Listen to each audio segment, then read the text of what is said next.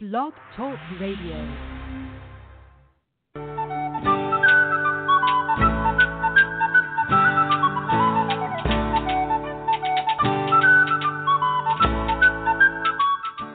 Welcome to the Spiritual Unity Radio Network, a station dedicated to the concept that all manifestations of the divine are equally valid. Join Reverend Terry Power HP, Robin McKean, and all the hosts for programming covering a wide range of spiritual topics, right here on Blog Talk Radio.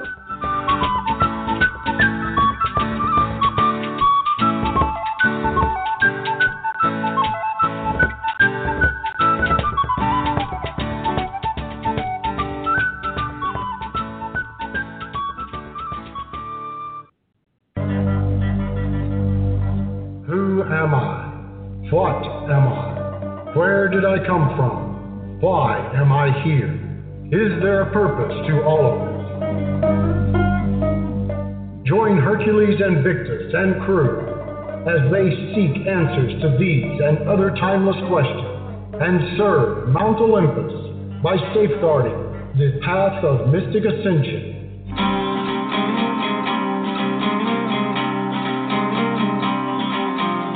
Welcome to the Pride of Olympus.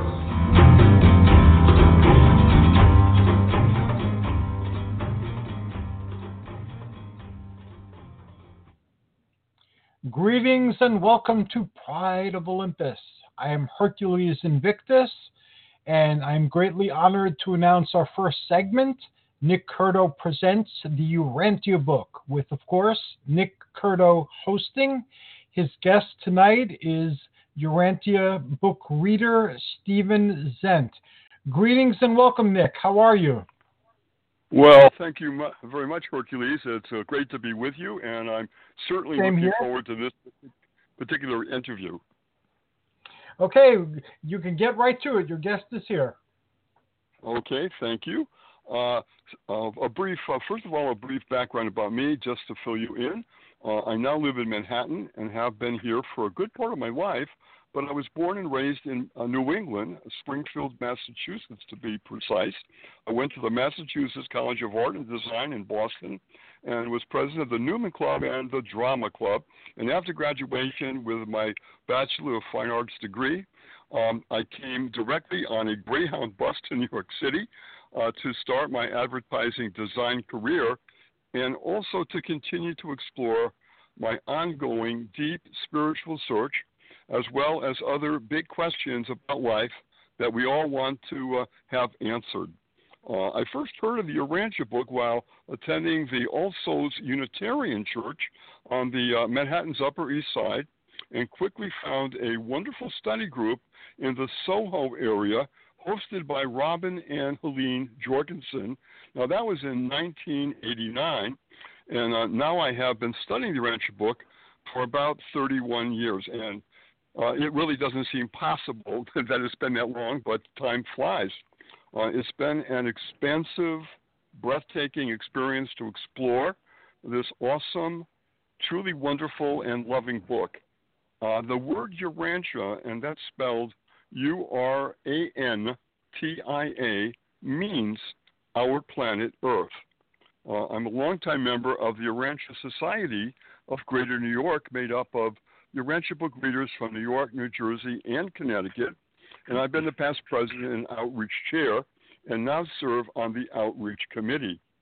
I now host a Urantia book study group here in Manhattan in the West Village, and that's sponsored by the Urantia Society of Greater New York, and that meets the first and third Sundays of each month throughout the year from 1 to 2 o'clock at the center on West 13th Street. The study group is free of charge, of course, and certainly open to all. We read from the book and then stop to discuss what we have been reading and ask questions. And I would venture to say that all who are attending, whether they are brand new readers, as some of them are, as well as long-time readers of the book, find it a very rewarding experience on many, many levels. Again, everyone is welcome to join us.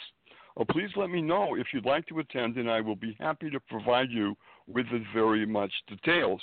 Now, my email address, I'm going to give you that, is Nick, N-I-C-K, N-Y-N-Y, the number 1, in other words, the figure 1, at gmail.com. I'll repeat that, Nick, NYNY1 at gmail.com.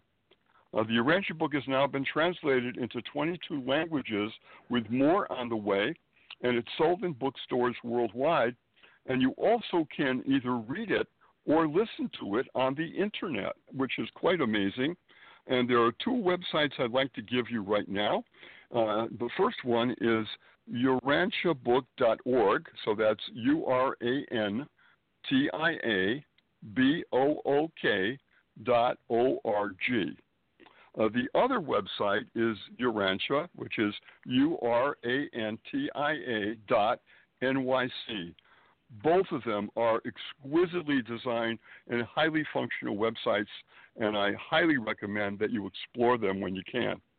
Okay, my featured guest for this podcast tonight is my very good friend and colleague, Mr. Stephen Zent from Walnut Creek, California. Stephen, hello. Hello.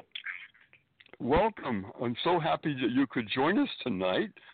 And I want to just say a very brief thing, that you're certainly a long-time reader of the Urantia book, and you have held many positions serving in many different capacities for the fellowship.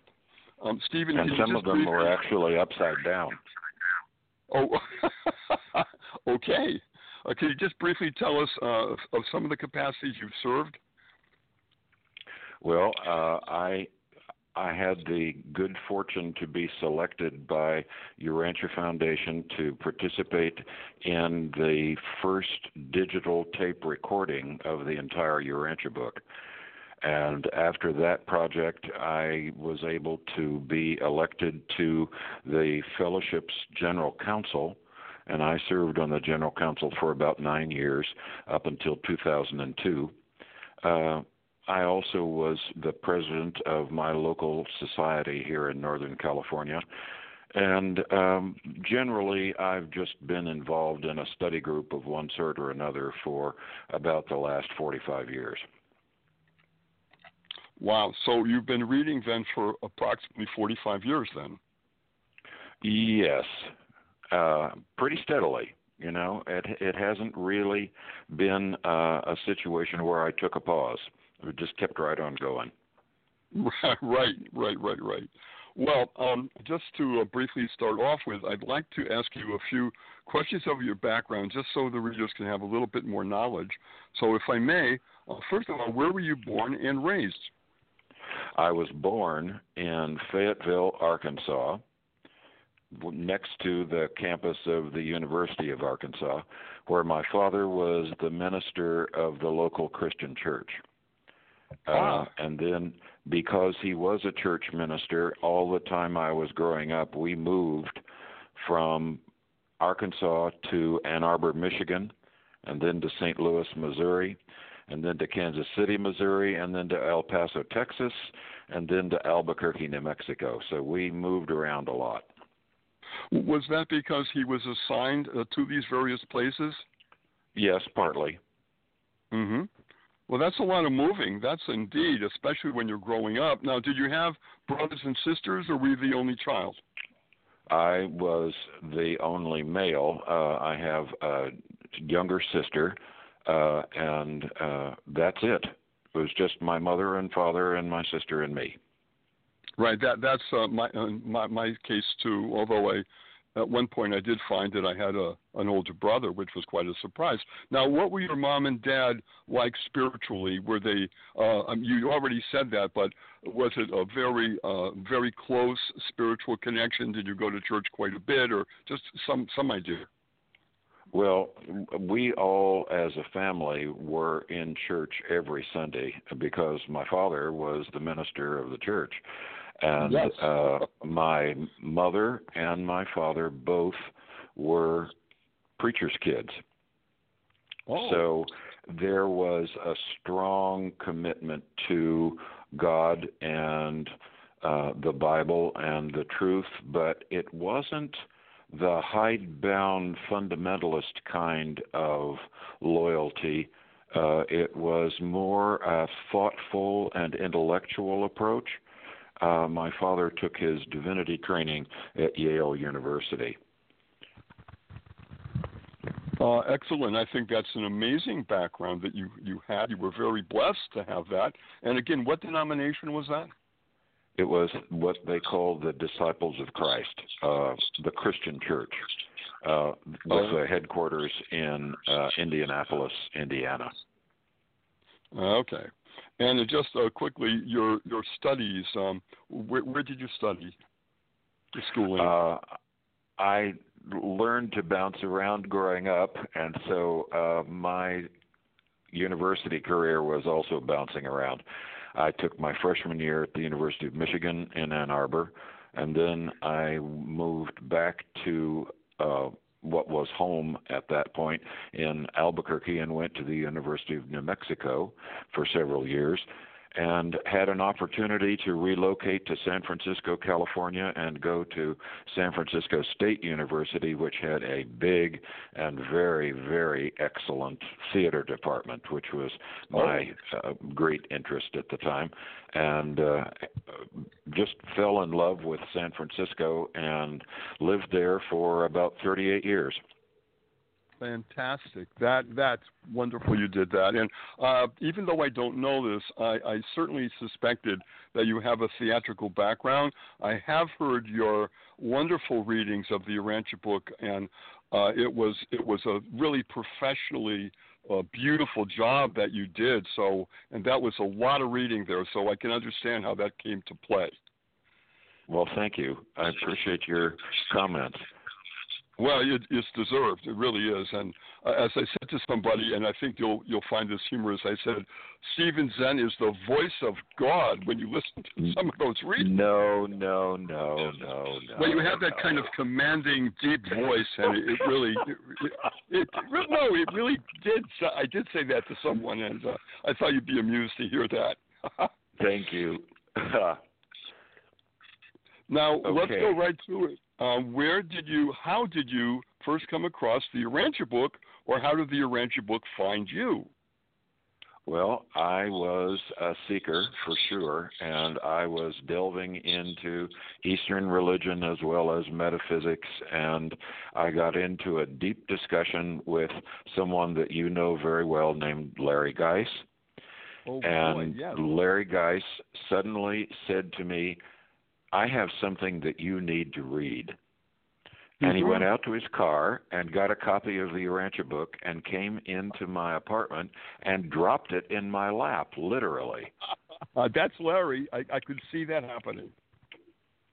And I took a look at the first page of the foreword, and I had a spiritual experience with that, and it convinced me that this was something I needed, and it would answer a bunch of questions that I had, and I became immersed in the book from that first introduction.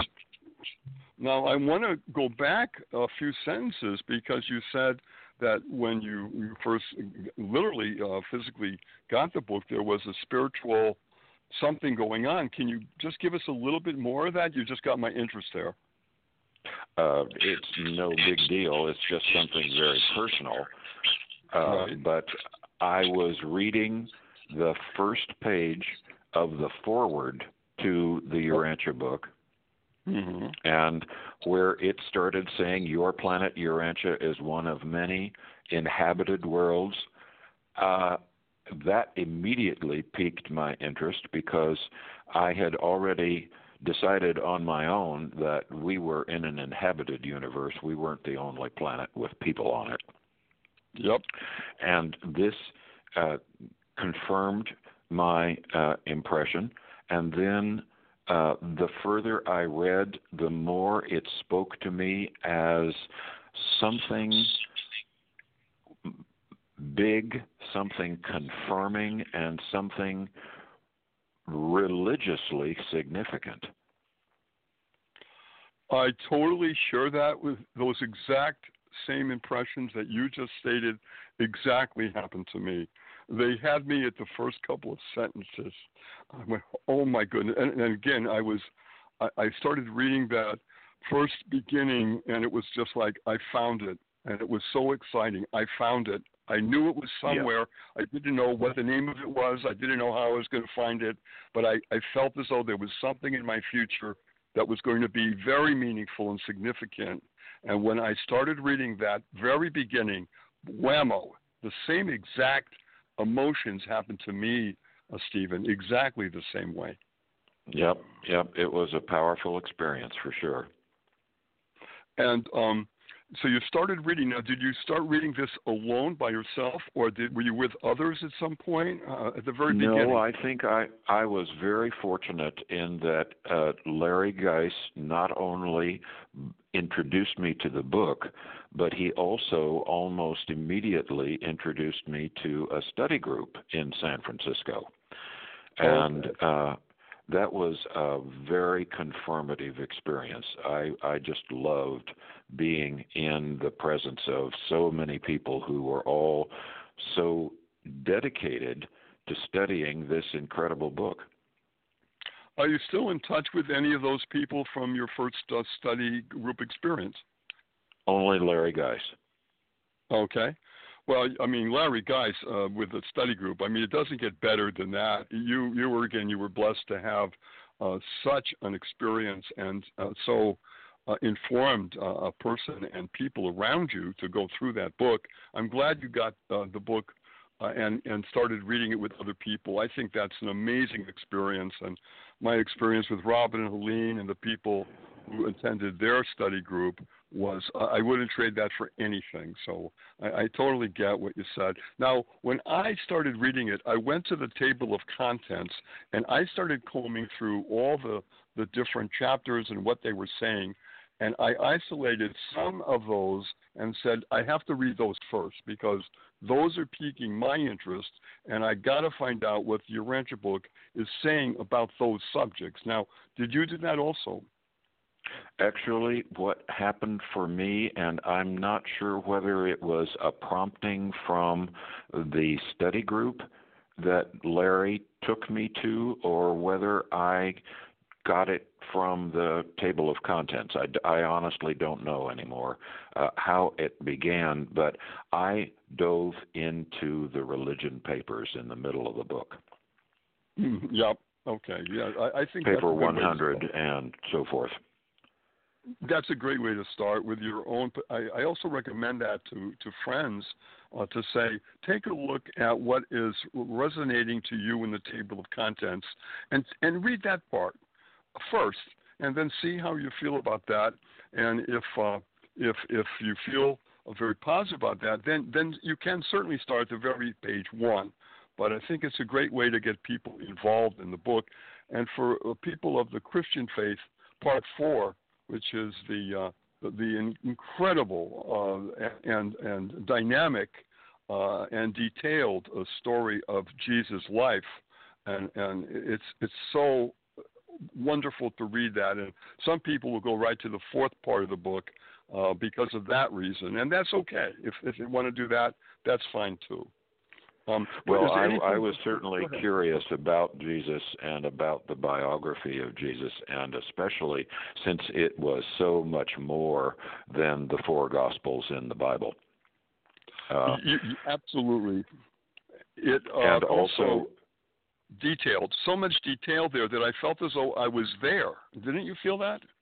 Oh, yes. There's a definite sense that you've been included in knowing what needs to be known about Jesus of Nazareth. It was like being beside them. It wasn't like looking from afar. It was right there, and it was a tremendous experience. I felt so close to the people and the times that they were living in, which were very difficult times indeed, and yes. How they got through it, how they survived that, how they kept their faith, and all the things that went on to challenge them day by day, week by week. And You really feel that. Am I right? Yes, indeed. It's an absolutely stunning story from beginning to end. They never let things get boring. It's always an exciting read.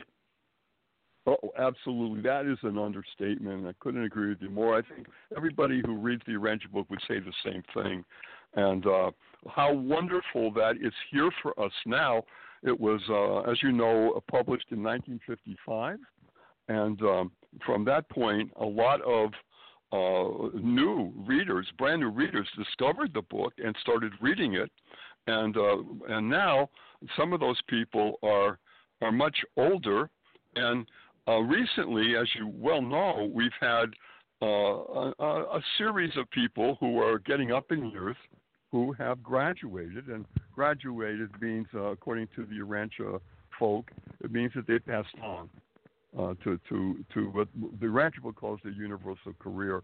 And we've had a great many people who were leaders of the movement that have recently graduated. And it seems like the last 2 years it's been more than ever before because of their age and because they started reading way back when. Yes, that's true. We've lost a very significant portion of the intellectual and spiritual leadership. That's true. We really have. Yeah, we have. And it was a shock, I think, to all of us when someone much younger, I think he was in his 50s, Emilio, who passed on just a little over a week ago. And he passed on, I believe, he was in a major operation, and he did not come out of that operation. And that was a shock wave that went around, because it's hard enough when someone is well up in their years and passes on, but when someone is that young, it's even more of a shock and more to deal with. Yeah, he had a torn aorta, and when they went in to try to repair it, evidently the original surgery wasn't as complete as it needed to be, and they had to rush him back into the operating room, and he didn't survive that. Oh, boy.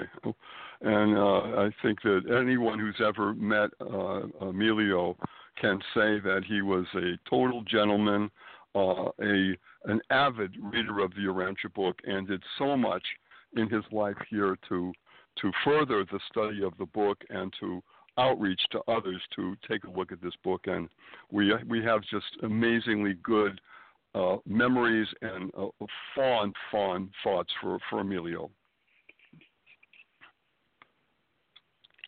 Now, the subject that I was suggesting we talk a little bit about was prompted, actually, Stephen, from the fact that we have had so many people recently graduating from our movement onward. And so the subject of passing on and what the Urantia book has to say about that, and it says quite a bit. Any particular areas or thoughts immediately about the subject of what the Urantia book is stating as what happens when you start your universal career?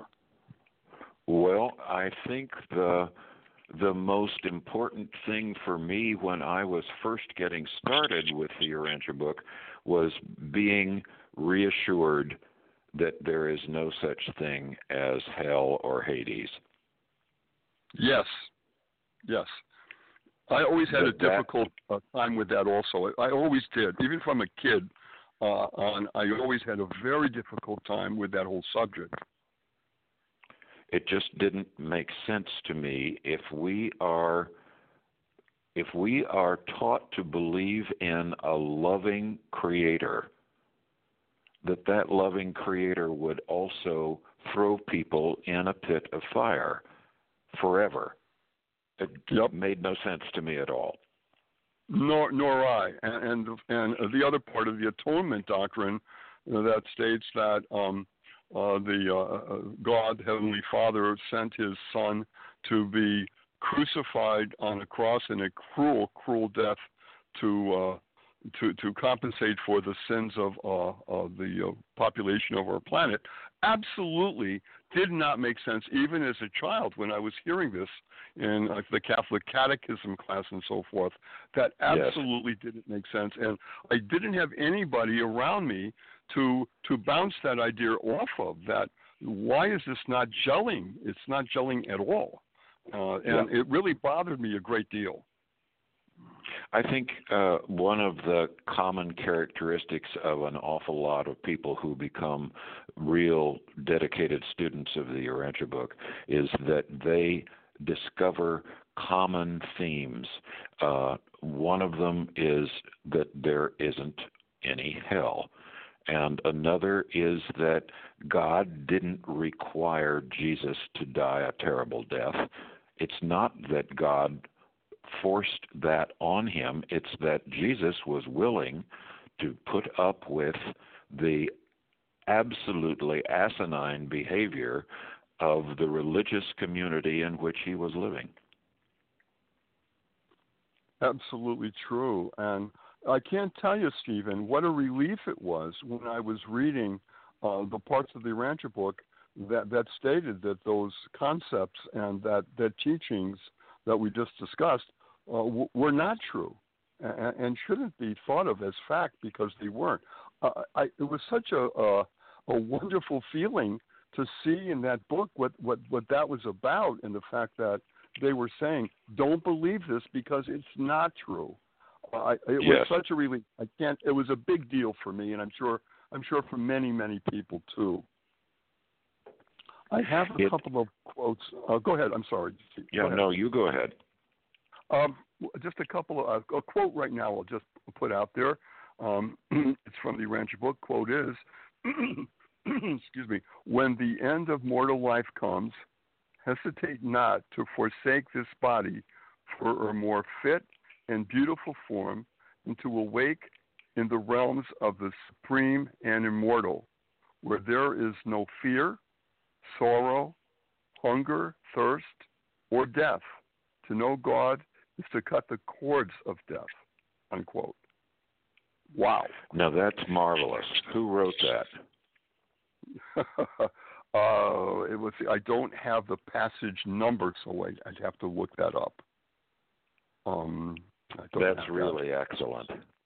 Isn't it? It's just, you know what I did is, Stephen, about 10 years ago, there were, in New York City, especially in my friends and acquaintances, there was a horrible time when the AIDS epidemic swept through this area, along, of course, the worldwide, but in New York City. And there were so many of my friends that were getting sick, that were in the hospital. And these are young men, for the most part, and to see what was going on. And it was so sad. And the years passed, and some of them passed on. And I decided to go to the Urantia book and pull out a lot of quotes about what the Urantia book has to say on dying and passing on, so that I could email these quotes to people who weren't familiar with the Urantia book, but might take some relief in some of the quotes. So what I did was I assembled many of those quotes, and I have that document. In fact, I will say that if anybody in the audience wants that, if they email me, I would be more than happy to email this document back to them. A lot of people have told me that really helped them. And I'll give you one more quote quickly, and that is a quote, "In the mind of God, a plan which embraces every creature of all his vast domains. And this plan is an eternal purpose of boundless opportunity, unlimited progress, and endless life. And the infinite treasures of such a matchless career are yours for the striving," unquote. You know, you can't be a lazy layabout and really get engaged in the Urantia book. The Urantia book says, get up and get busy. Yes, it does. Yes. And here's what you need to know. We're going to present it to you, and it's going to give you strength and hope and endless love. And it does. It absolutely does. I describe the book to friends as a source of infinite and limitless love and caring. That's what this is about. I think one of the biggest discoveries about being a dedicated student of the book is the power of love and healing that comes out of dedicated study of the book. There are not only answers to burning questions about religion and about life, but there are also the kind of worshipful stimulations that bring you into closer and closer relationship with God. Absolutely true. That is an understatement. Absolutely right. And I think that everyone who takes the book and starts reading it is going to feel the same way very quickly. They've got your back here. They have your back, yes. And they're saying, we're going to do everything we can to educate you, to help you, to love you, and to put you in a place that you're going to feel happy and secure and loved, and we're going to be there always. That's what they're saying. Yep. And boy, that it doesn't get better than that, right? I mean, it doesn't get better than that. What else, Wow. I think what you're talking about is the amount of truthful confidence in the universe, that it's a friendly place, that it's created for our well-being, that it's not a scary place. It's not the hoodoo mess that so much science fiction has tried to bring to us, that flying saucers have little green men on them and that they're mean and tricky and they're big trouble and they're trying to take over the world, and all these other ugly fantasies that have come to us about the universe. The Urantia book puts all that to rest and says, no, not at all. The universe is friendly. You're right, and the passage in the book that talks about another planet, and it says it's closer than you might think, and it says we're going to talk to you a little bit about the culture and the government of that planet. That absolutely, I mean, I can't tell you. I don't think I took a breath until I got to the final few words of that chapter. That I read that every so often, and I wasn't expecting that. And I am a ufologist. I have a group here, a very serious group that really gets into the nitty gritty of ufology. We have a whole program. Programs are audio taped and put on YouTube, and we have a website, dnny.info, which means Disclosure Network New York. And we have together as a group stood there on a night in the August, a summer night in Central Park, and we did a meditation asking if there would be some way that we would know that we would have contact. And we waited about after the 1 hour meditation, we listened to Dr. Stephen Greer's meditation, which is excellent. And then we stayed there for a little while, and one of the quieter members of the group screams, "Oh my God," turn around and look up, and we saw 3 white lights. They looked like bright stars, but they were moving, so they weren't stars.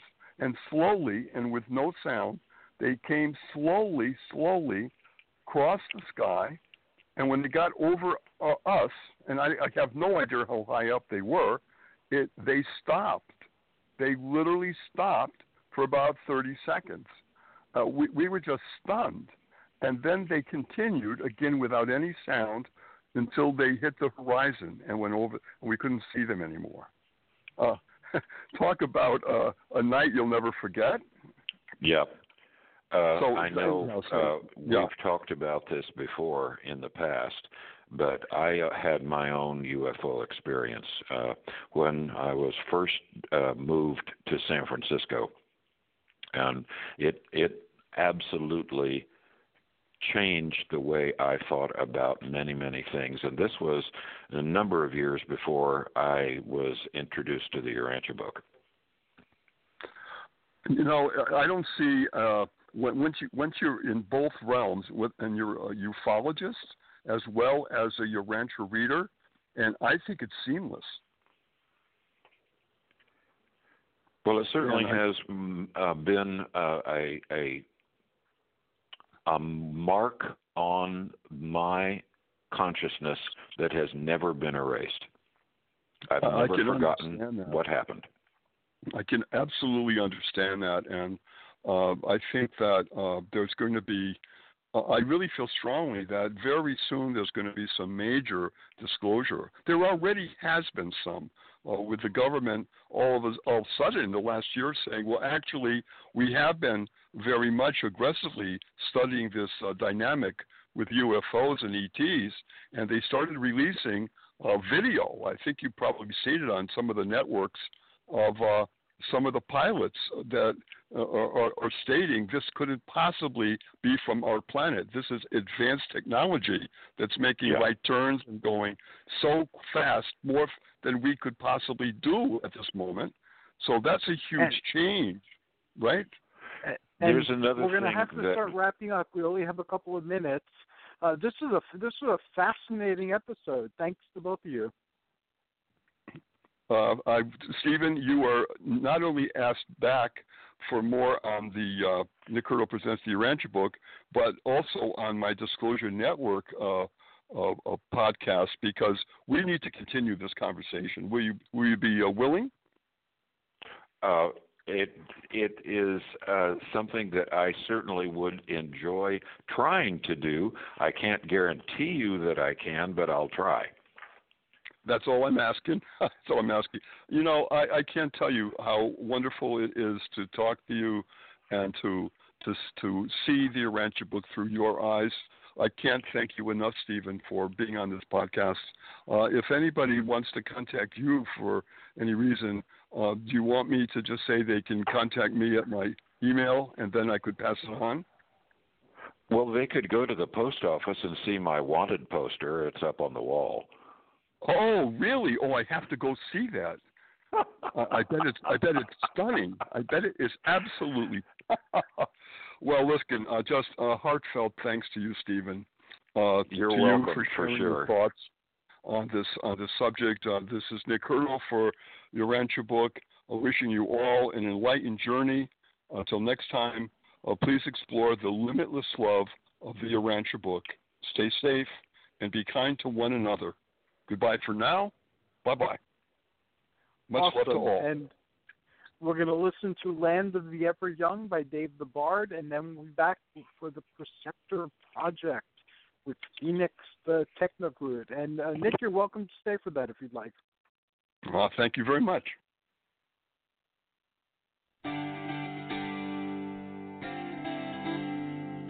Stephen, are you there?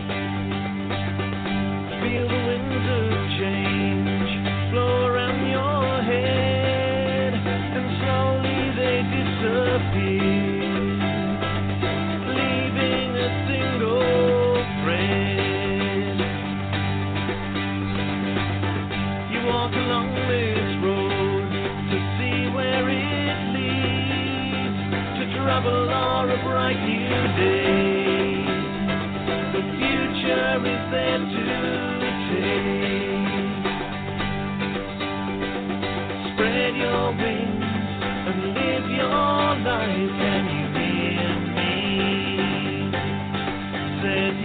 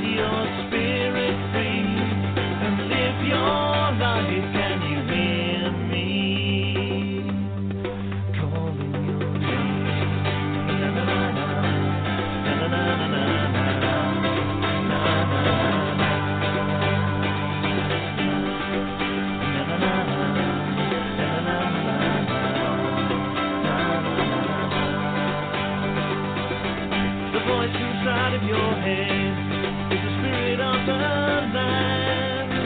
So come and walk the ancient way.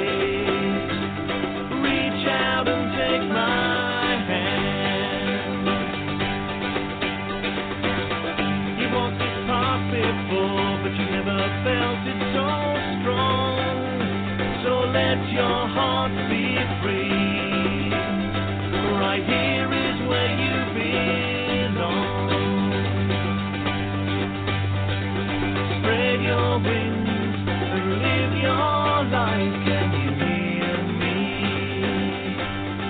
Set your spirit free and live your life. Can you hear me? Calling your name. Na na na na. Na na na na na. Na na na na. Na na na na. Na na na na na. Na na na na. Na na na na. Na na na na na. Na na na na. Na na na na. Na na na na na.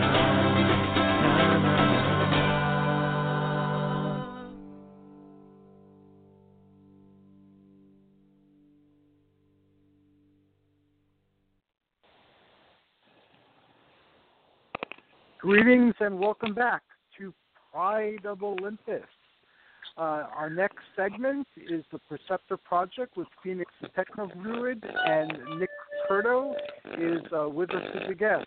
Greetings, Phoenix. How are you? Not too bad. How's my audio doing? Can you guys hear me? Yes. Yes. We're having audio issues on and off. So we'll Okay. just do the best that we can with the connections that we Definitely. have. Okay, Definitely. so you had specified that today we were going to learn what people can do to get involved with your various projects in Utah. Is that correct? Not just my various projects in Utah, but if they want to duplicate what we're doing, hey, the more the merrier. The more the merrier. We're on a quest to save the world. We could use all the help we can get. Okay, awesome. So why don't you paint us a picture, and Nick and I will ask questions and share our feedback, and we'll move forward. Okay, cool. Okay, so to get involved, most of the stuff that I've done, that I've accomplished in the few years that we've been flying together, Herc, yeah, as you well know, and as you can tell everybody, has been totally a grassroots movement. One guest that I'm hoping to bring on would definitely be the dude down in California that's doing the ham radio crash course dude. He would be a great guest. And that would be, yeah. So, okay, so to start out, now, with the Internet of Things movement, this has brought forth a lot of possibilities, a lot of things we can homebrew. Several product designs are also homebrew. So with, and I thought when I was looking at the specifications behind the NVIDIA development, the machine learning development board that I have, it's like, okay, I've got to teach people this. I've got to teach people this.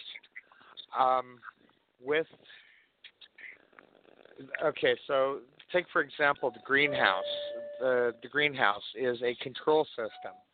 I mean, obviously the plants, will thrive in the right circumstances, but you have to know what your circumstances are. Gosh, if I can remember it right, I remember the name of it right now. And Hercules, you remember that little Arduino board that I brought to the library events? Yes, I remember. Not the Raspberry Pi, but the smaller one. Yes, I remember. Okay, so you can actually program those from the cloud. It's a very simple, like 2 lines of code in the hookup, and you're programming visually from the cloud. Microsoft is offering, it's like their Channel 9, their whole. It's like they have a version of their programming platform that is for free.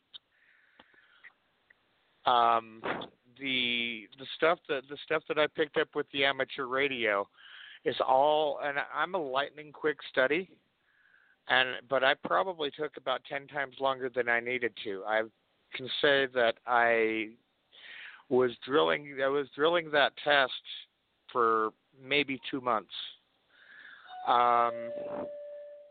Maybe 2 months, and my knowledge levels. I mean, I'm the local. We call them Elmers. What an Elmer is somebody that that's involved with radio or radio and computers. They're the people that you go and you quiz for the knowledge. There's free resources. And okay, so there was a joke about the time I first started coming out there. One that I took actually seriously because I didn't think it was a joke, but where they tell everybody go learn to program. They actually make that so easy to do nowadays. Sensors are digital or analog. That it's easy to work with. So, and various things, light sensors,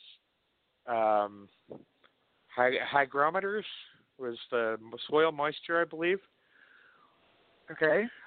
And all. Nick, let's take Nick. Do you have any questions so far? Well, I'm going to slip in at some point when he wants to do it. A timetable of the project that he's talking about and what the timetable is. I'd be very curious about that. Okay.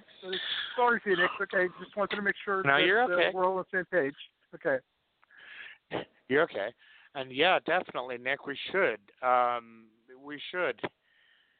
Because some of the stuff, it's like the greenhouse project is a couple of years old, but most of the data and what I've expounded upon now to see its recent incarnation, the timetable you're looking at from inception to, hey, I just need the parts to put out a prototype. Yeah. 6 months. 6 wow, months. Really? Well, that's exciting. Yes, it is. See, and that is also accounting for a normal, I guess, speed of study. So somewhere in the middle of July, with any luck, in the middle of July or so, that would be the target date, something like that. Quite possibly, yes. Quite possibly. I've got two parts of this project that are coming out. One of them, I'm going to take that little. It's for our listeners. It's called an NVIDIA Jetson Nano. On one end of this machine learning board, I'm going to be putting in a what's called a Kerberos SDR, which I believe the range is from about 1 megahertz all the way up to 1.8 gigahertz. I might be wrong on that, but that's why I gave the name so that people can look at this part and say, "Whoa." Okay, on the other side of that, I'm going to put a hack RF. And by the way, this part of the project took about 2 weeks to fill in the blanks. Okay. With the hack RF, that is, and you can buy these both in or outside of a case. Like if you're gonna put it together in your own unit, you can get just a circuit board. You can get just a circuit board. Now, for for listening post, for like utility level, something you would employ down at your local fire station, and position antennas correctly, etc. Make sure your I's are dotted and your T's are crossed. Basically, you can monitor traffic like the bands and stuff that I listen to, and everything in between. Really, I mean, your key fobs for your cars. That is radio. It's about 140 megahertz, if I remember right. A lot of your remote controls, your garage door openers, are like around 120 megahertz. You just click it. It literally, when they say chirp it, that's not, you're not talking about the. You're not talking about the horn on the car. You're actually, I would imagine that is probably where that came from. But when you're listening to this on software-defined radio, it is literally a chirp. So on one end of this unit that contains that hack RF, and I'm going overly into detail on purpose, and it'll all come together in just a second. Okay. So the hack RF can listen to and rebroadcast anything within the range of about 50 megahertz all the way up to 3 gigahertz, which means your Wi-Fi, your Bluetooth. Okay. Some of the communications bands. All of that you can listen to and rebroadcast. So here you are basically, for an investment of about $700 is what I'm looking at paying post tax, or basically when taxes come back, because that time of the year is coming right back up. When taxes come back, I'm looking at putting out about $700. And with this, I will have created a machine that not only your average citizen can use for a lot of things, up to and including radio astronomy. I mean, I was going to say a moment of silence to let that percolate in our listeners' heads for a minute. But yeah, I mean, you can do radio astronomy with these things, and you can also do passive radar, which means any like a piece of metal floating around in the sky, which for people like Costa or Greer, how cool would that be to have like a super listening post just outside of where everybody's like sitting down to do a CE5. It rocks. It rocks. Oh yeah. And I mean, did you ever want to seriously those tones? You know what I'm talking about, Nick. I believe I do. They broadcast. It's like the ones that tone that they recorded in the crop circle, right? Yeah. It sounds almost like a broadband signal chirp or something. It does. Yeah. Did you ever want to sit down and try to figure out how how that was modulated? What they could be possibly saying? Well, with the hack RF, you can, because that's what it's made to do, is to take that's apart, exciting stuff, Ben. That is exciting. I don't know anybody who's pioneering that. I haven't heard of that at all. Nor do I. So you may be the first, my friend. It's hopefully at least spark some interest. Definitely at least spark some interest, because like I said, that's a tool a lot of people up to and including law enforcement use. I was almost shocked to find out, because at the day job, I mean, I see a lot of cops. Of course, the day job is working at a gas station, and they get free drinks out of us all the time. So, and they come in, and we don't have to worry about people stealing stuff while there's like 5 or 6 police officers in the store. We don't have to really worry about a darn thing. No, you're covered. You're covered. They have your back. Yeah, they have your back. Yeah. Okay, so I mean the creation from. Okay, so once I understood what a software-defined radio is, and okay, so shout-outs, a couple. First off, Josh over at Ham Radio Crash Course for for filling in the blanks, especially when it came to taking that test. Second off, there is a YouTube channel called Signals Everywhere that. Hold on 1 second. I'm gonna actually doing a radio show while I'm but I'm also gonna help Felix. You got your ID on you? Okay.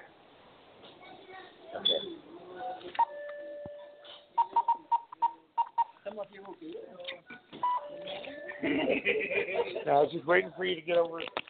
Okay. Sorry about that, guys. That's okay. But at the same time, I mean, it's a community effort, and Felix is a really good guy. So if you guys don't mind, I don't mind. Okay, so yeah, creation. Once I understood the software, Signals Everywhere, great YouTube channel. Everybody with an interest in this stuff should definitely check that guy out. That channel is actually, and the person who runs that channel is where I found out about the Kerberos. And yeah, I mean that's a freaky. Well, I mean it can be a very scary thing, but it can also be a very useful tool, as we were discussing. Yeah, inception to I just need the parts. 2 weeks. 2 weeks. So what exactly? How exactly can we use this? I'm trying to think of how can this be applied. This could be applied by you can listen to whatever within that frequency range, which pretty well includes everything that we deal with on a day-to-day basis. You can listen to all of that stuff, and if necessary, rebroadcast parts of it. Okay. So for civilian usage, everybody with a walkie-talkie, you now have a booster station, and a rebroadcast point. So imagine those 27-mile walkie-talkies that you get at Walmart that are never 27 miles. I believe it's called like a type fitted or something like that. Basically, to the difference between GMRS, General Mobile Radio Service, and a ham operator, I could not sell the radio that I carry, that I've been carrying for pretty much a year now. I could not sell that as a GMRS radio because type fitted or something like that. Basically, there's certain things you can't do with the new FCC guidelines. Like for example, the antenna cannot be removable, or the radio cannot be, unless it's like a vehicle mount, cannot be above like 5 watts or some crazy thing like that. Phoenix, why is that? What is that a safety? What is the reason for that? I'd just be curious. Other than people flexing muscles, I would have to say you don't. Well, then again, I do. I wouldn't mind at all having a smaller radio that I can broadcast all over Utah with, or especially in New Jersey, where the ground is flatter. You don't have to worry about ricocheting your signal off the mountains. Okay. Yeah. I could broadcast. Yeah, I mean, I could cover. It's really the only barrier. Okay, so take for example 50 watts, right? 50 watts. I could broadcast pretty much. Other than the hill in Demarest. So like, I figured I used your house as a broadcast point when I was doing the propagation map, is what it's called. Okay. And also, by the way, guys, and especially our listeners, Pretty soon, we're now. I'm hoping I've already got the name, but I'm hoping I've already got the site. But Project Perceptor is going to have a full-on website coming up either over this weekend or next. Awesome. My choice is whether I want to go for the tax ID so I can start talking to radio vendors and selling their wares, or whether I want to do the website this weekend. That's a choice I'm going to have to make in just a little bit coming out of here. So well, you yeah, seem to be doing yeah. very well with the time and the money that you have, Phoenix. It seems to me as though you're really doing well, and just to know that we're rooting for you.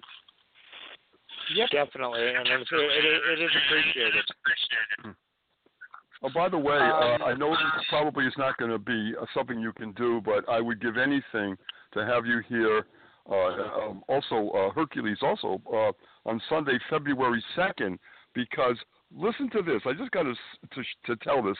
We have Mark Sokol, who is doing a short history of anti-gravity research. And wow. Mark is a self-taught physicist and engineer with a knack for out-of-the-box thinking, and he actually has got now a company that is designing new techniques for anti-gravity project, and he's going to have films and stills of what he's been doing. I mean, how wild is that? And I would love you to, at some point, both of you, but Phoenix, you and he should talk because there's so much going on, and you've got a lot in common. Definitely. Hey, man. No. Somehow we can pull if we can pull a plane ticket out of our hat. Yeah. Yeah. I know. I don't have the resources to jump on a plane right now. But here. Okay. So the two major projects, because I've had to restructure for things that I can resell. And then instead of like, okay, yeah, I want this just so as a learning tool. Then I've had to. Okay. I was gonna say that doorbell's kind of tripping me up. Anyway, what that so is? I didn't understand. In the background, I could hear something. Yeah. I didn't know what it was. It's the doorbell. We have on the front door here. We have a pretty inclusive system for if somebody walks in, unless it's the vampire Lestat, that thing's gonna ring. It's both infrared and through passive infrared, and I believe it interfaces off the store cameras. So does that mean that someone's going in and out of your door? Is that what's going on? It's either that or they're probably standing too close to the PIR sensor. Okay, that's what it is. Which is the first stage in the activation. Okay, so I've had to restructure for things that I can sell and things that I can, and as opposed to just, hey, yeah, I want this to edify a little bit of curiosity. One thing I'm looking at doing is, and hopefully I've got version at least 1.5 down because I really don't want to, I would not want to be riding a bicycle all the way to New York City. I mean, but then again, how much notoriety would that get us? I wouldn't want you to do that, Phoenix. No. That's something you should not do. Never. Please don't do that. Oh, check this out, Nick. Okay, so with a little bit of conscious power management, or careful power management, I might, and this is coming up in testing, but I might, coming up, it needs to be tested. I've already, the shopping carts for the parts to put this together. The shopping cart is already saved, and yeah, I mean everything is getting set up. But I might be looking at having the ability to travel 96 miles or more on 1 gallon of gasoline, 1 measured gallon of gasoline. What? Wow. Yep. That's going to be that's called Project. That's the Light Rider. I had to come up with a cool name, and so that's the one. That's the one we're kind of focusing on is the Light Rider. So yeah, I mean, if I can do that and have something like what are the sit-down bicycles? I can't think of what the name is, but it's the ones you're actually like laying down and pedaling. Yeah, something like that. I know. I've seen them. Yeah, they have them in Central Park. I see people doing that. Yeah, they have them here. Yeah. Okay, so if you could put a really, really, a couple of really, I guess, powerful front wheels. Front wheels are going to be driven electrically. I'm probably going to be looking at putting some sort of a solar panel and a charge controller on it, which there's places you can get those. Newark Element 14 is one of my favorite places to shop for electronics parts, which is like pretty much right in your guys' backyard. I believe their main building is in Union City. I believe. I might be incorrect there, but I believe their main building is in Union City, New Jersey. Now, would this involve batteries? You're saying solar, would this involve batteries also? Yes, definitely. It would. You would have to. You would have to at that point. The one I mentioned, Mark Sokol, again, who's going to be doing a major talk to our group the beginning of February, he started a company refurbishing high-energy batteries and designed and built the equipment himself. And he started a business that way before he got into this new area of anti-gravity devices and research. Now, when you're saying anti-gravity, but you might have a concept. I'd be more interested in flying the dude's wing, and learning what I can. Definitely, that would be like a once in a lifetime to just sit down. If we're talking, especially if we're talking full on magnetogravitics. Well, he's going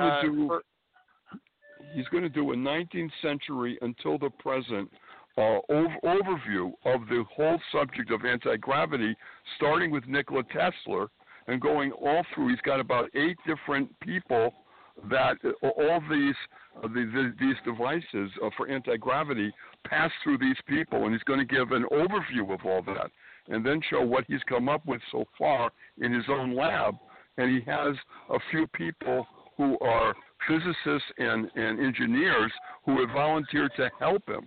I'm just saying that's a really good connection for you, Phoenix, and I'm going to send you his contact information. You guys should talk. Definitely. Also, we both of y'all, we definitely need to talk about Discord when we're not on the show. When we're not doing a broadcast. Right. I've got that server set up. Now. Part of it, I was applying the what's called the not safe for work filter, and that's just so everybody in their snooping algorithms can pass me by. But there is like already a ton of information that I put up on there, and just like, oh man, yeah, you guys are gonna have to see it. You guys are definitely gonna have to see it. Wow, yeah. If that, oh man, if that guy's talking about full on. Go ahead. I just want to make a suggestion, Phoenix, that as you go into this research and amazing area, don't forget to take photographs and document as you go. That's important. Oh yeah. Because when you start trying to get grants for more research and get deeper into this field, you're going to need a portfolio that will show your passage of time and what happened along the way. So documentation. Please go ahead, and I'm sure you're doing it, but I'm encouraging you to keep doing it and and document it with the video, stills, and also written materials. Oh yeah. Oh Okay. yeah. And as I'm putting all this stuff together, I mean spec sheets and all of that. I'm actually setting this up in a repository format. Same software as GitHub for those who are familiar with it. And that's just that's your basic repository. So you don't have to always store code in a repository. And here's another thing: when we're talking about the ability, and partially why I was leaning into programming and self-education. If you don't have to self-educate to learn to program, then cool. But I didn't. Everybody here is talking about like essential oils. Nobody's. I'm still a dozen light years ahead of everybody as far as computer stuff goes. And half the people I talk to at my station, you have to sit there and explain what all these parts do, and what goes to what and why it goes there. Well, okay, so yeah. Now some of the software that I'm just getting comfortable with now, programs like WSJTX. All the source code. WSJTX. WSJTX is a it's termed as high frequency, but it's not really high frequency. I mean, when they say high frequency, they're looking at it from an AM broadcast standpoint. Your AM radios go from about half a megahertz all the way up to like 1.6 megahertz. That's your broadcast range. Now you get up into the 5 megahertz range, you're in what's called HF, all the way up to about I'm going to say about 20 megahertz. 20 to 50 megahertz range is what a lot of people, when they say, "Oh yeah, HF radio," that's what they're talking about. What is it? Tropospheric propagation, otherwise known as radio skip, is how at those frequencies you send it. Okay, so you send out your message, whether you're doing Morse code, which is called CW, the today's term for it's CW. If you're doing that, or if you're talking to somebody in that range, what you're doing, the frequencies that you're using, you broadcast. It bounces off the ionosphere, comes back down, hits the ground, bounces off the ground, back up to the ionosphere, back down to the ground. And depending on what your atmospheric conditions are, and this is why every one of every ham that I know will have an aurora, like an aurora forecast. It's usually like an app, like on your cell phone. That way you can tell where the aurora borealis is, and you can get a feel for what it's going to do to your radio transmission. Which I wish you lived nearer, my friend, because right now I'm expanding the range of our broadcast. The next thing that's going to be happening is we're going to be on HD, and there's several types of radios, HD radios, and it's another antenna type of thing that can pick up the broadcast, and it'll also be streamed on the internet, and it can be listened to live as well. And then there's like 4 other things that I'm currently looking into, and by the end of the year, we'll have experimented with these 4. So what you're sharing sounds intriguing, and alas, our journey for today is almost at an end. So can you share how people can get in contact with you? And I'm sure those who are more scientifically inclined amongst the listeners are excited by what you said. So they can, like Nick suggested, if you talk to somebody, they might have somebody you can talk to as well. And through this networking, open up many doors and move your projects forward. Yeah, I'm very interested in. Definitely. You guys can get a hold of me right now. I'm gonna lean with the Facebook until I get the website up and fully operational. The Facebook is facebook.com/ROR Preceptor Project. Or there's also, given the fact that I'm full on networking, I would also say text me on my cell phone 801-860-5883. And of course, there's my mile-long email address, which we don't have a whole show segment to spell that out. So okay, I'll just cut and paste that as necessary. And people can get in touch with Phoenix for the show as well. And Nick, what do you call it? The man of many talents and much resources. Can you share if people can get in contact with you? Because you're a treasure trove of connections and networking. You know, what you're saying is true, Hercules, and I feel so blessed that I feel like I'm in the right place at the right time, doing the right things that I'm supposed to be doing. And I really mean that. And it's an incredible feeling to have.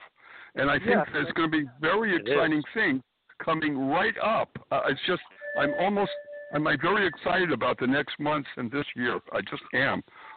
They could get me anytime at my email address. I'm happy to give that out, which is Nick, Nick, NYNY, the number 1, in other words, the figure 1, at gmail.com. So that's Nick, NYNY1, at gmail.com. And also, I want to just give out my the other website, dnny.info, which means Disclosure Network New York. But you can just write dnny.info. We've got a lineup that's a dream come true in the next few months, and you can learn all about that by going to our website. Thank you, Hercules, for giving me that opportunity. And thank you, Nick, and thank you, Phoenix, and thanks to all who've been listening. We're going to take a brief music break and listen to Cauldron Born by Dave the Bard, and then we'll be back with our Unarian revelations. Take care, guys. Bye-bye.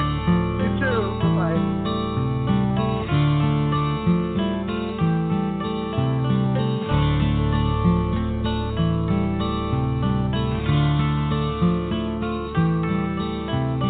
Sunset, moonrise, and see how the land is bathed in silver hue. You feel so lonely. Come with me and let me show there are others just like you, who feel the powers of earth, sea and sky, of dragon and fairy and shades of the night. Hear the call of our ancestors of blood and bone, of womb and tomb and standing stone. Lady, stir your cauldron well, chant your words and sing your spell. Deep within this darkened hall, hear the goddess Ceridwen call.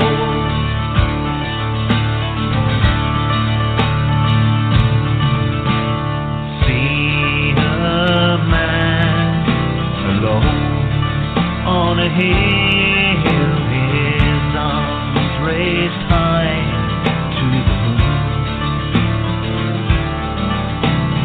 Chanting words, a charm, a spell of power, a witch's rune. He calls to the powers of earth, sea and sky, of dragon and fairy and shades of the night. He calls to his ancestors of blood and bone, of womb and tomb and standing stone. Lady, stir your cauldron well, chant your words and sing your spell. Deep within this darkened hall, hear the goddess Ceridwen call. Come and of the cauldron's brew and magic she will give to you. You will dance in the eye of the storm, your Ceridwen's children, the cauldron born.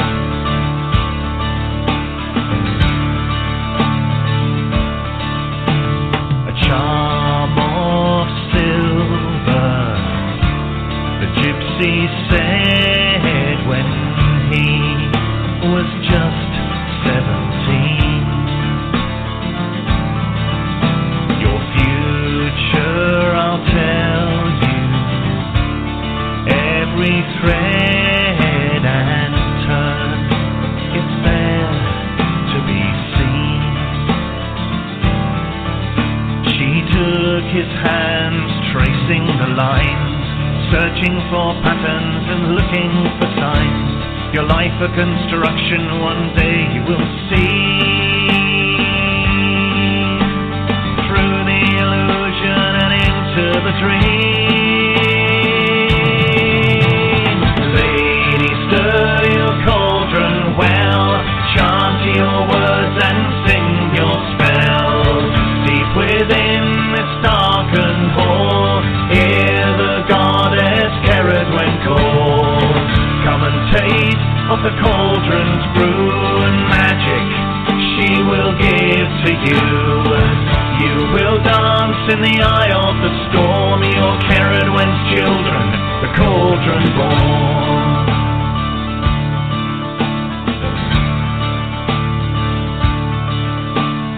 So we stand on this hill, our shadows are cast by the moon,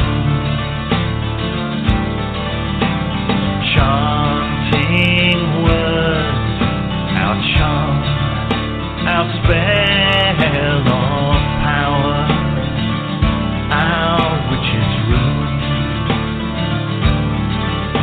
We call to the powers of earth, sea and sky, dragon and fairy and shades of the night. We call to our ancestors of blood and bone, of womb and tomb and standing stone. Lady, stir your cauldron well, chant your words and sing your spell. Deep within this darkened hall, hear the goddess Ceridwen call. Come and taste of the cauldron's brew and magic she will give to you. You will dance in the eye of the storm, your Ceridwen's children, the cauldron born. Oh lady, stir your cauldron well, chant your words and sing your spell. Deep within this darkened hall, hear the goddess Ceridwen call. Come and taste of the cauldron's brew and magic she will give to you. You will dance in the eye of the storm, your Ceridwen's children, the cauldron born.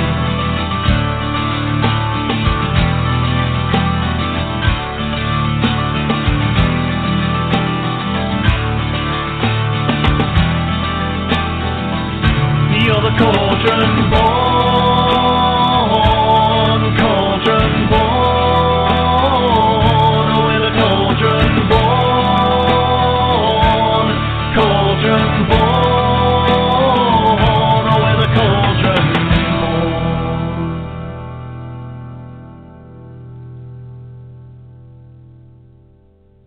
Greetings and welcome back to Pride of Olympus. I am Hercules Invictus, and concluding tonight is our segment called Unarian Revelations, where I converse with friends from the Unarius Academy of Science, and we explore life's deeper mysteries. Tonight, our guests are Kevin Kennedy and Jennifer Stovall, and we'll be talking about life after death. Greetings and welcome, Kevin and Jennifer. How are you? Greetings and Happy New Year. I'm doing great. Yes, Happy New Year to you as well. I'm very happy to be speaking with you. Anything new and exciting with yourselves or with Unarius? Well, we have coming up very shortly, and you can read about it on our website and on our Facebook page, the anniversary of Unarius, which is coming up in February. And that should be a wonderful time. It's going to be streamed live over the Internet if people want to view it that way. Or if they're in the San Diego area or Southern California area, they can come visit us. That is fantastic. How about with you, Jennifer? Yes, and most recently they had the transmission that came through a week ago from the Unarius Brotherhood, very positive and healing. So that was wonderful. Wow, that is awesome. So there's always a lot going on with Unarius, and Unarius is very conscientious about recording everything and then sharing it. So all of this lore accumulates and builds upon itself and really clarifies things if you're trying to explore the Unarian mysteries. And that's something I greatly appreciate personally. Now, life after death, that is a big topic, a very profound topic. And I guess we'll start, if we're going to talk about life after death, with why are we here and alive? So to kind of put life and death in perspective. And Paula, would you like to start today? Jennifer, I'm sorry. Yes, that's Paula okay. was on last time. Sure. Okay. Right. So we are here to gain wisdom and understanding, and then to progress in a progressive evolution, so that becomes wisdom, and eventually go on to the higher spiritual worlds and live in very positive, wonderful light and love. And that is incredibly awesome, and it makes everything worth it. Kevin? Well, that, Jennifer just stated it right there, is that this whole living of our lives in this third dimensional world is a school. And in between lives, before we incarnated in this particular lifetime, we were on those inner planes of light, hopefully, and we were learning. And to the degree that our knowledge would carry us that way, we were either very aware of what was going on or maybe not so aware. But either way, we were being helped by more advanced personages, teachers, souls, angels, if you want to call them that, who were there to help us with the lessons we needed to learn and to gain knowledge from, wisdom from, as Jennifer said, in the incarnation coming up. So it's this cycle of coming down here into this world, into this third dimensional world, to learn about life and to prove to ourselves that we have understood the lessons that we needed to derive from these past life experiences we've gone through. And once we've proven that and gained that knowledge and polarized that experience within what we call our higher self, or our superconscious self, when we gain that knowledge from that experience, now we're building an energy body that can live on these inner planes of light. So first and foremost, everybody should realize that there's no such thing as death. That is a completely misunderstood concept that, I think I grew up with, this idea that, death was the end of everything, and that if I wasn't good on Judgment Day, I'd be cast into hell or whatever. And Unarius has such a much more positive and constructive understanding of what life is and higher worlds, that this proposition of leaving this earth world isn't something that should be feared, but something should be celebrated. So we go on to these inner planes, and that's where we really gain the knowledge and the wisdom to come back again and gain even more information and knowledge by putting into practice what we've learned between lives. And that is much more empowering and comforting than most people's conceptions of life and death. And how do we determine what our lessons are going to be? What is it that we're learning here when we descend into the 3D worlds? Well, it's all what a soul or student has set up to experience, and that many times is set up before this incarnation with guides, and there's a plan in terms of what can be healed and worked out in this lifetime. And so with this understanding and with the Unarius brothers and sisters of light, they are guiding each person to those areas that need that attention. And it's wonderful to have that guidance, and when you get into a certain situation or even into a certain, maybe you start to have a draw or a pull to understand a new type of artwork or writing, and that's the guidance that you have from these inner worlds of light. So our time here is supervised. We have entities who are higher than us who are guiding us through this journey. Yes. Yes, absolutely. And one thing that you have to excuse me a second.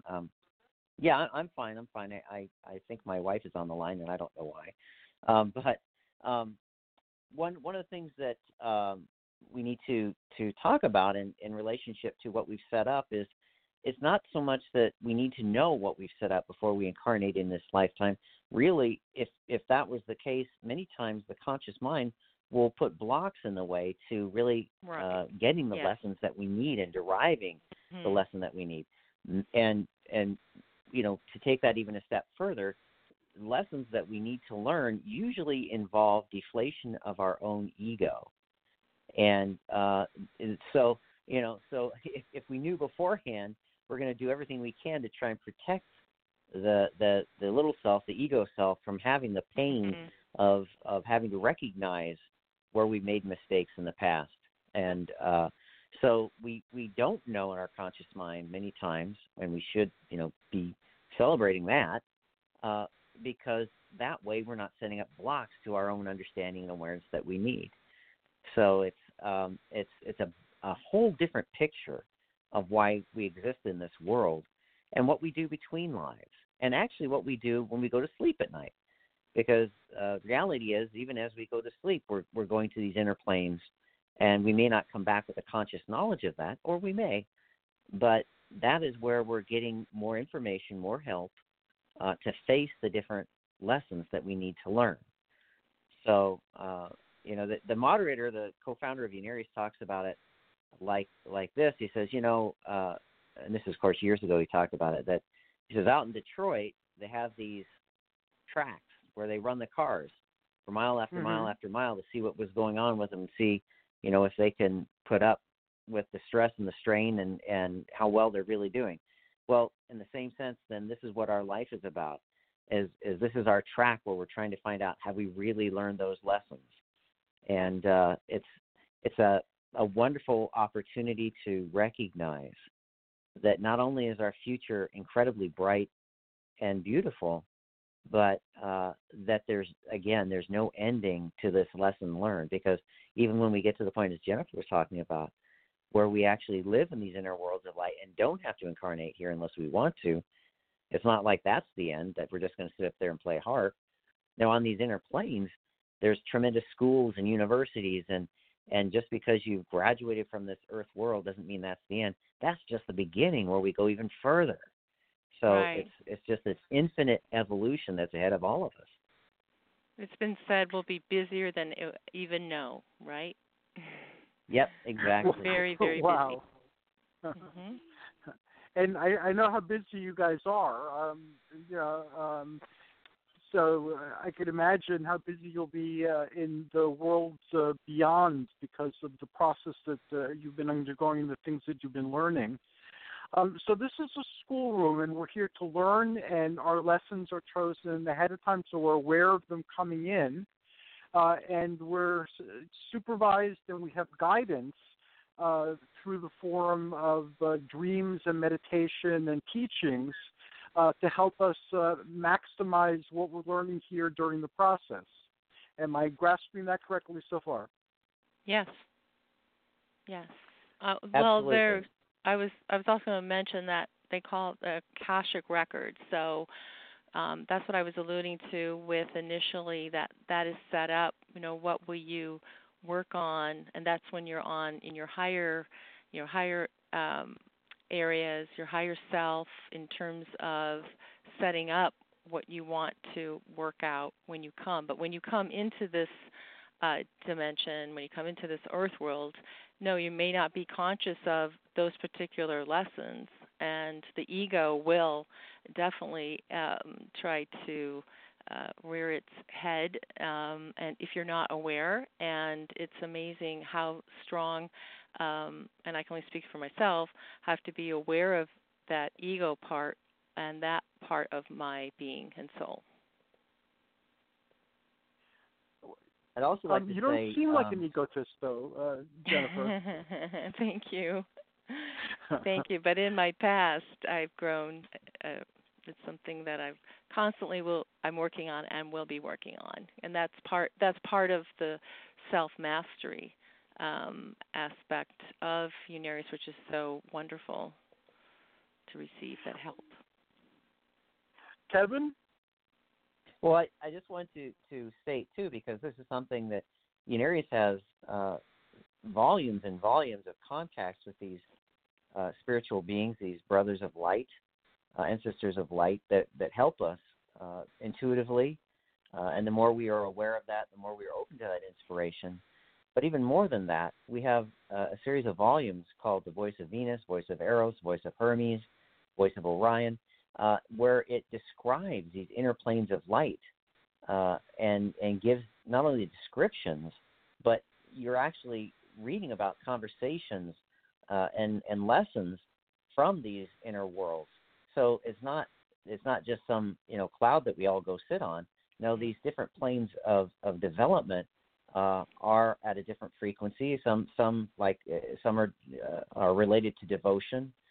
One plane is related to devotion. Then you have planes that like Muse that are devoted to the arts, and then you have plane like Eros that is devoted to science. So depending upon what you have developed in each lifetime, you will gravitate towards a particular plane of understanding, where you will then take on further lessons to then incarnate and activate more of that wisdom. So, when you look around the world now, we can see why there's a Da Vinci, or why there would be a Mozart or an Einstein, because between lives and life after life, they have continued to grow a particular facet or ability within their energy body, within their psychic anatomy. And so to them, to incarnate and, as Mozart did, write symphonies at 5 years old was like breathing, because he'd done that so many different lifetimes. As in the case of Da Vinci, he paints the Mona Lisa, arguably the most famous painting in the world. Well, why could he do it and we can't? Well, we can. It's just going to take us lifetimes in that process of developing our higher self, so that when we do put the paint or pigment on that canvas, it not only is it's not just a physical thing, it carries that frequency and that love from the inner planes of light. So there's this continuity with every one of us to the inner planes if we understand and are aware and begin to study about these inner worlds. Because you just don't wake up in the morning and say, well, now I'm going to be open to spirit. Well, you can, but unless you have an understanding of what that means, really means, you're going to just encounter the blocks that each of us have set up by our efforts in a negative way in so many different lifetimes. Now, Unarius teaches that by reading about these places, it creates a bridge to the places that allow you to travel. And I found that that's very true. Some of the places that I experienced in my meditations, I had been familiar with them through dreams, but I knew them by other names, especially on Hermes. That was phenomenally familiar to me when I read it. and I had many dreams in a place like that before. And are these places that you can visit through the inner planes at night when you dream the same as the places where you would go after you pass through this life and into the next one? Can be, yes. Yes, definitely. Because those centers are always open. I mean, it's a relay frequency in terms of where your consciousness is at.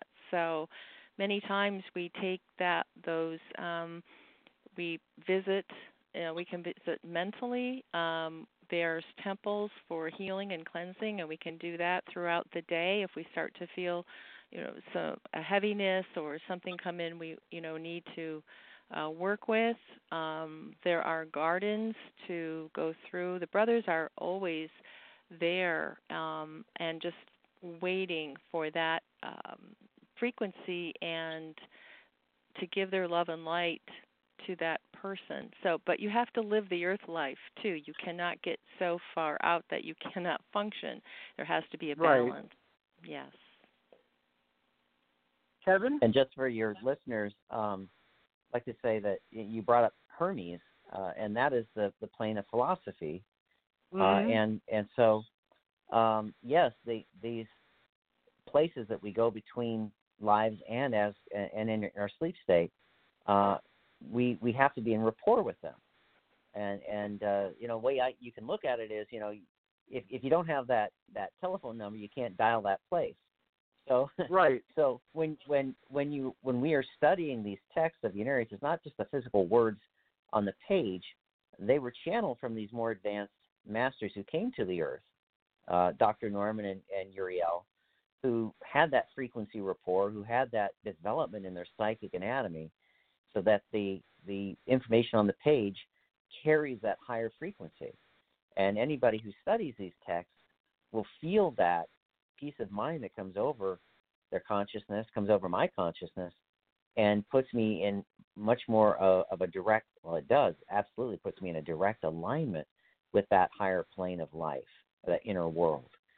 So this is the wonderful opportunity that anybody can have and can take if they will sit down and begin to study these texts, where you're actually having and taking part in, by studying, these conversations with Da Vinci or Einstein or Jacobi or Socrates, or it just goes on and on and on. All these famous personalities that we can read about in our history books also didn't just die.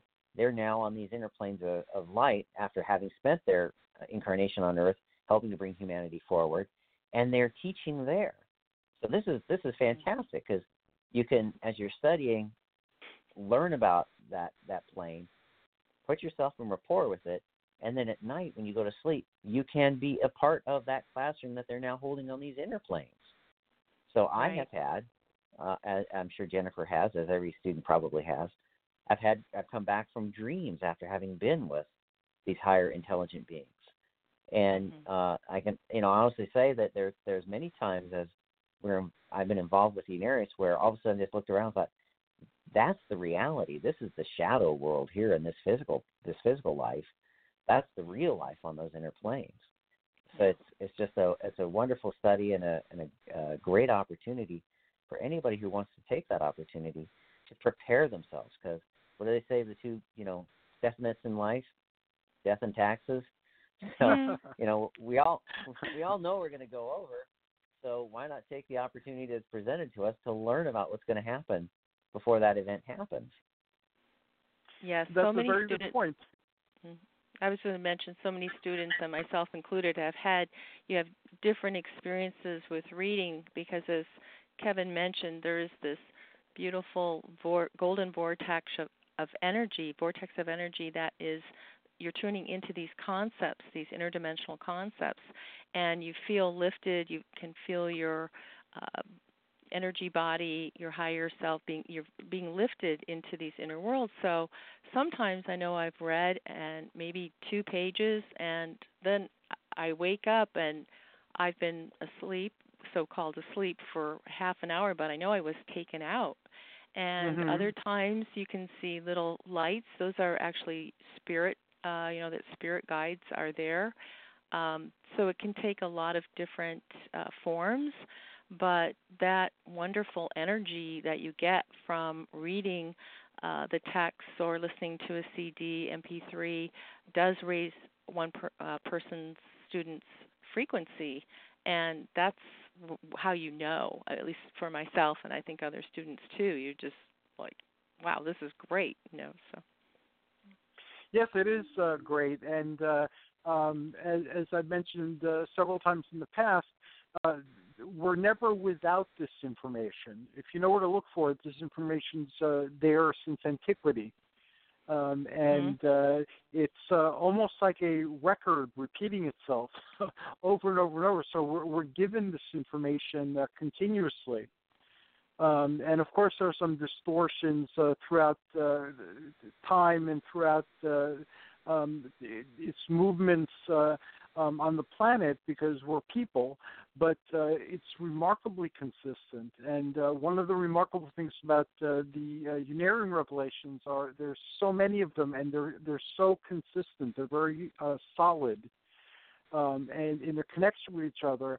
And the more you know about the ancient wisdom, the more you can see that that's in there as well. I don't know if I'm explaining myself, but many things that I learned through studying the Greco-Roman Egyptian mysteries of the past, there are shades of them in the Unarius writings that you really have to know the ancient material to be able to see it. Well, the reality, too, is that this study of Unarius is the updated teachings of these many different past civilizations.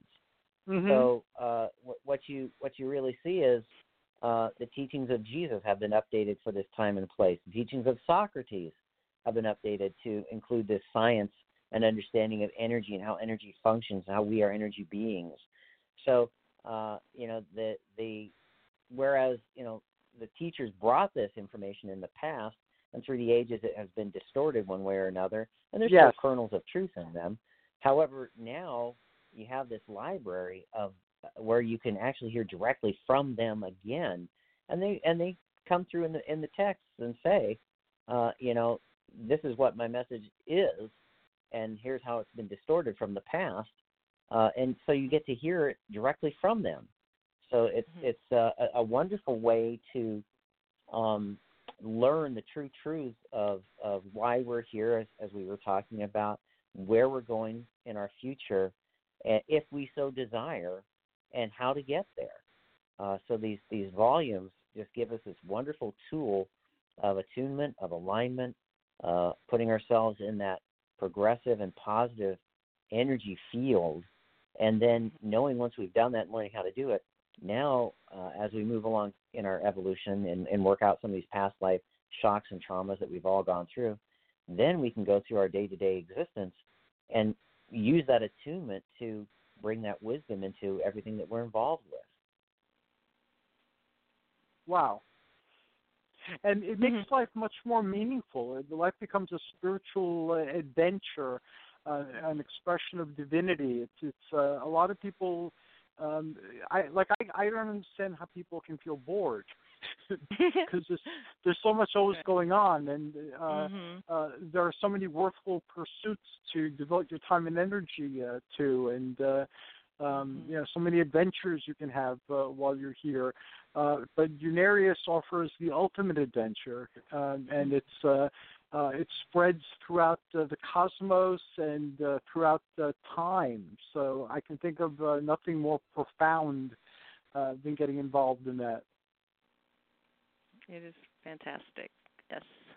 And I just, I know you have experienced this as well, Hercules, and Jennifer has, and I have. And the thing is as we study these texts and put into practice these principles, then we begin, and you don't even have to say anything to the person you're working with, but just the frequency, the vibration, the knowledge that you have gained, people feel that. They feel that love and that awareness, that peace of mind that that is in within your aura now because you've discharged some of these negations, and they appreciate it. And I have that experience so many times where, and it's this beautiful frequency of the Unarian brothers. We're talking about the angelic sources and forces that are working with all of us. But when you become more open to that, now your vibration, your whole energy body, your frequency, as we term it in Unarius, vibrates at a little bit higher level, and people feel that and they appreciate that. And I love seeing other people touched not by something I did, but they're touched by that beautiful light because of my efforts to change the bias of my past and to study and put myself in attunement with these higher planes of life. And it's a wonderful way to live. Yes, it is. And I'm very grateful to all of you at Unarius for sharing, not only preserving and sharing the teachings that have come forth, but your own private experiences as well. I found that Unarians, as a group of people, are very open and very honest, and that is an awesome thing. And I looked at the clock. We're nearing the end of our journey together today. My gosh. So I will let Jennifer make a concluding statement, and then if you could share contact information, that would be awesome.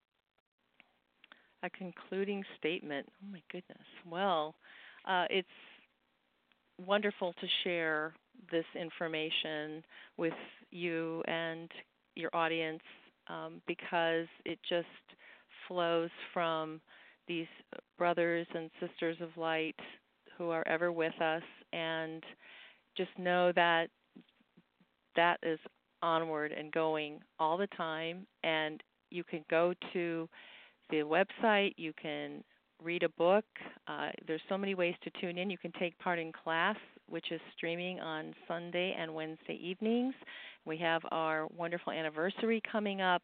There's always this movement forward, and you see that reflected too on our Facebook page in terms of what's going on there.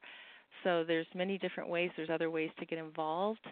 And I just really look forward to 2020 and all it has to bring in a most positive way.